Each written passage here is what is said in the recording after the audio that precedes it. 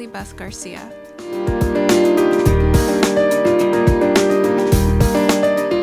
Today, we're going to have a discussion with Geoffrey Abbott, Professor of Physiology and Biophysics in the UCI School of Medicine. His research efforts focus on the molecular mechanisms underlying the benefits of traditional herbal remedies. He was the lead author on a recent study in Proceedings of the National Academy of Sciences on the KCNQ5 potassium channel and its relation to genetically and culturally diverse hypotensive folk medicines. Our discussion is up next. Professor Geoff Abbott, welcome to the UCI podcast. How are you doing today? I'm doing very well, thank you. How are you? I'm doing well myself. So tell us more about your overall research, what it is that you are interested in. What do you study? Okay, so for the past 20-something years, we've been studying ion channels in my lab. So these are the proteins that pass electrical currents in the body. Mm-hmm. So they're very important for the heartbeat, every thought that you have, every muscular movement. Pretty much every process in the body is controlled by the passage of electrical currents in the form of ions. And we study potassium channels, so we're really obsessed with the movement of potassium ions in the body. So more recently, we realized that many of the herbal medicines and even foods that are commonly consumed in the United States can have molecules in them that activate some types of potassium channel. So really there's been more of a focus recently in my lab on that particular aspect. So can you tell me more about the study you conducted recently? KCNQ5 activation is a unifying molecular mechanism shared by genetically and culturally diverse botanical hypotensive folk medicines. Can you tell us more about what it was about and what you found? Absolutely. So we study a class of potassium channels called KCNQs. It's just a name for the gene family. And there's 5 genes in the KCNQ family in the human genome. Okay. So we started to focus previously on some of those channels that are expressed in the brain. But this study is about one that's expressed in both the brain and the blood vessels, KCNQ5. So the idea is that if you can activate potassium channels, and especially KCNQ5, in the blood vessels, you might be able to relax those blood vessels because activation of potassium channels relaxes cells and therefore relaxes the smooth muscle surrounding blood vessels. If you can activate them, relax the blood vessels, this is a way to lower blood pressure. And as hypertension or high blood pressure is such a big problem in globally and in the United States, this is a target that potentially, if we were successful, we could benefit millions of people. We have been studying traditional medicines for the last year or two, and then coming to KCNQ5 in the vasculature. We had the hypothesis, and Rian Manville, who was a postdoc in my lab, came up with this idea that maybe there were compounds in some plants that could activate these channels. So what we did, we looked at 10 plants that have been used traditionally to lower blood pressure or have been found in clinical or preclinical trials to lower blood pressure or relax blood vessels or both. We expected to find 1 or 2 hits. Stunningly, we found that all 10 plants activated this particular channel. So we take a 1% extract of the plant and we apply it to the channels expressed in actually frog eggs, which is a really nice system to use for this study. And we found that all 10 plants did it. We were pretty stunned by this. Wow. So then we took 5 plants that are not used to lower blood pressure as a control experiment. We took 5. Not one of them activated that channel. So if you do the statistics, this is kind of a 1 in a million chance of it being a coincidence. So it really must be real that KCNQ5 activation is a unifying mechanism for traditional plant medicines that lower blood pressure. Another aspect of the story was we then looked at the effects of these plant extracts on a channel that's only expressed in the brain, the KCNQ2-3 channel complex. And none of those plant extracts activated the brain channel. So not only was this phenomenon unique to plants that lower blood pressure, it was also unique to KCNQ5. It was specific. So only the KCNQ5 channels, not the closely related KCNQ2-3 channels, were activated.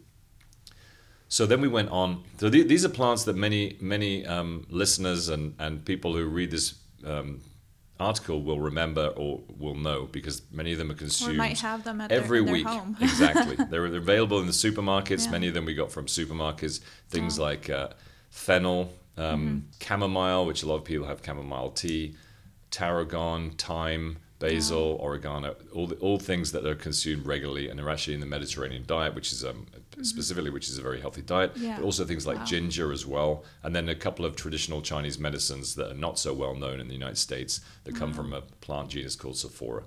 So this is across the board. So it's not just one particular species or genus of plants, it's all across. The one common feature is not the plant species, but it's what they were traditionally used for, which is lowering blood pressure or relaxing blood vessels, or generally relaxing.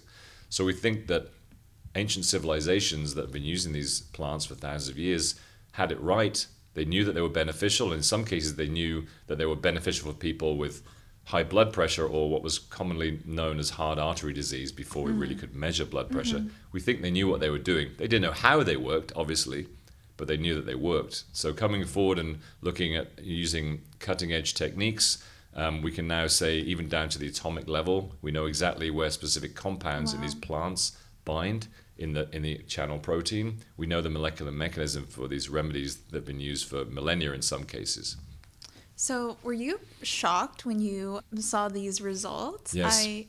Yeah, because I'm pretty shocked myself. Yeah, it was pretty. So we thought at first this must be an artifact. It must just be this channel is very sensitive. But then when we tried the non blood pressure lowering plants, there was no effect. So then we were very confident that this is a real effect. So then we did two things. We looked at several compounds for one of the plants, which is Sophora flavescens, which is a Chinese traditional medicine plant, commonly known as kushen in China.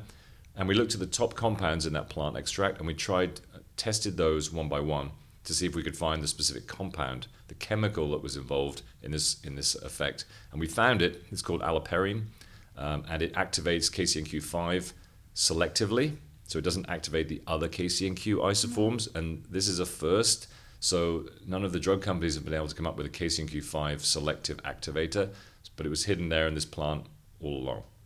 So what we did then, we collaborated with Thomas Jeps in University of Copenhagen, Denmark, who's an expert on looking at vascular smooth muscle, and he applied aliperine ex vivo, which just means isolated blood vessels, and found that aliperine relaxed the blood vessels, and that effect could be blocked by another chemical that inhibits KCNQ5 channels. So it's a way of showing, yes, we found the compound, it activates KCNQ5, it relaxes blood vessels, and its action on those vessels is dependent on its action on KCNQ5. So it kind of closes the loop in that respect for the molecular mechanism.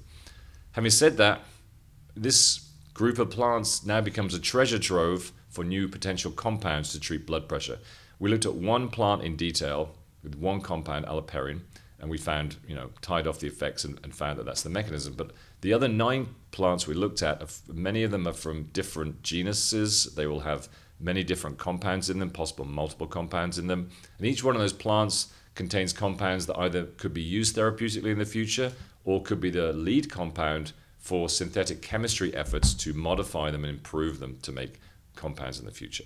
That's pretty fascinating. How do you see the future of this kind of research? Because it's not the norm, I guess, or at least it hasn't been studied as extensively. What do you think that is? So I think herbal medicines received some bad press. There are definitely some non-scientific, non-effective herbal remedies that have been used incorrectly over the years, and because of those, I think a lot of the field is sort of tarnished. So what we're trying to do, along with other people in this field, is trying to properly test medicines, find the molecular mechanisms, and ultimately the goal could be threefold. One could see a situation where you introduce specific combinations of these plants or into the diet. So to treat certain disorders, because many of these have been tolerated by large populations of people for thousands of years. So side effects for some of these would be less of a worry. Now, it doesn't mean because something's natural that it's necessarily safe, but we know for many of these plants I talked about, they're safe. So that could be one idea. Another one could be to create tablets that had concentrated extracts of specific combinations of these plants. So sort of a nutraceuticals approach. You don't have to get FDA approval for that, but you would have to find that it was safe and effective.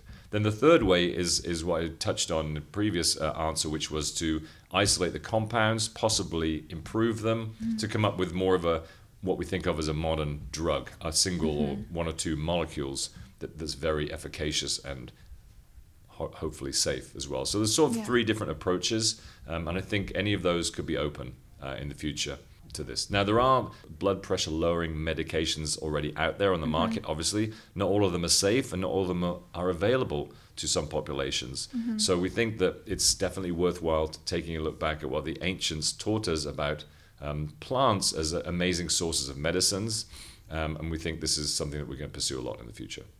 That's all really exciting, actually, because like you said, it's also a medication that could be accessible to a lot of different people, since populations have been using them for a long time across the world.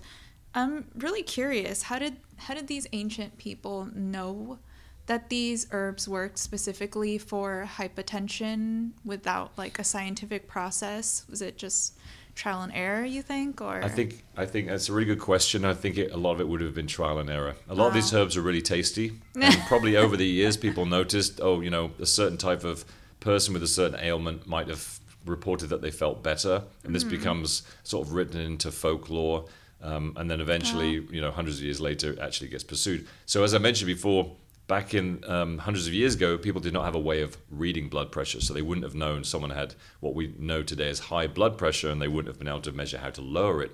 But there was something called acknowledged as hard artery disease or hard vessel disease, where people realized that there's something wrong with the vessels or the circulation, or this person was somehow unwell. So they would have done it by trial and error. It's also important to remember that Homo sapiens, early human species, probably knew how to medicate themselves. So we're talking at least 50,000 years ago for Neanderthal man, and possibly even close to 1 million years ago for early hominins. Also, some animals medicate themselves as well with plants. So again, obviously they don't know how it works. They may not even know that it works. The ones that did this survived, and the ones that didn't died, and so it became something that they did. So you've got the whole spectrum there, from just evolutionary, some plants enabled survival, to further down the line, early humans or prehistory or early historic humans realized this is beneficial for certain people. And in some cases it may just be, this tastes really great, and it's just a coincidence. The Mediterranean diet is a good example. Yeah, that's it's true. It's a very tasty diet, but it's also really, really good for you as well. So, there's possibly some of that as well. Now I know why I feel great after I eat a bowl of pasta. There you go. So do you think someone with high blood pressure would receive immediate benefits from drinking chamomile tea, or maybe like consuming some kind of like lavender oil tincture? I don't even know if those are edible, but is that something that people could already benefit from now, just after going to the grocery store? So the first thing I would say is the cautionary note that anyone with high blood pressure shouldn't stop taking what their physician has told them to take. So that's the first thing, and whatever medicine they're on, they should stay on it. But I would say that consuming some of the plants that we talked about in this study, or we described in this study, could potentially lower blood pressure by a few points, especially if we kind of find an optimal combination. And all of them are really part of a healthy, balanced diet anyway, so they won't do you any harm. Well, thank you so much for our discussion. I thought it was super interesting, and I definitely learned a lot. So yeah, thank you for joining us. Thank you. It's my pleasure.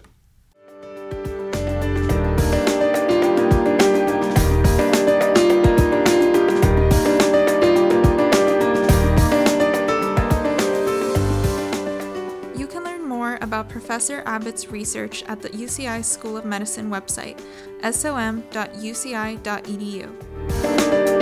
The UCI podcast is a production of Strategic Communications and Public Affairs.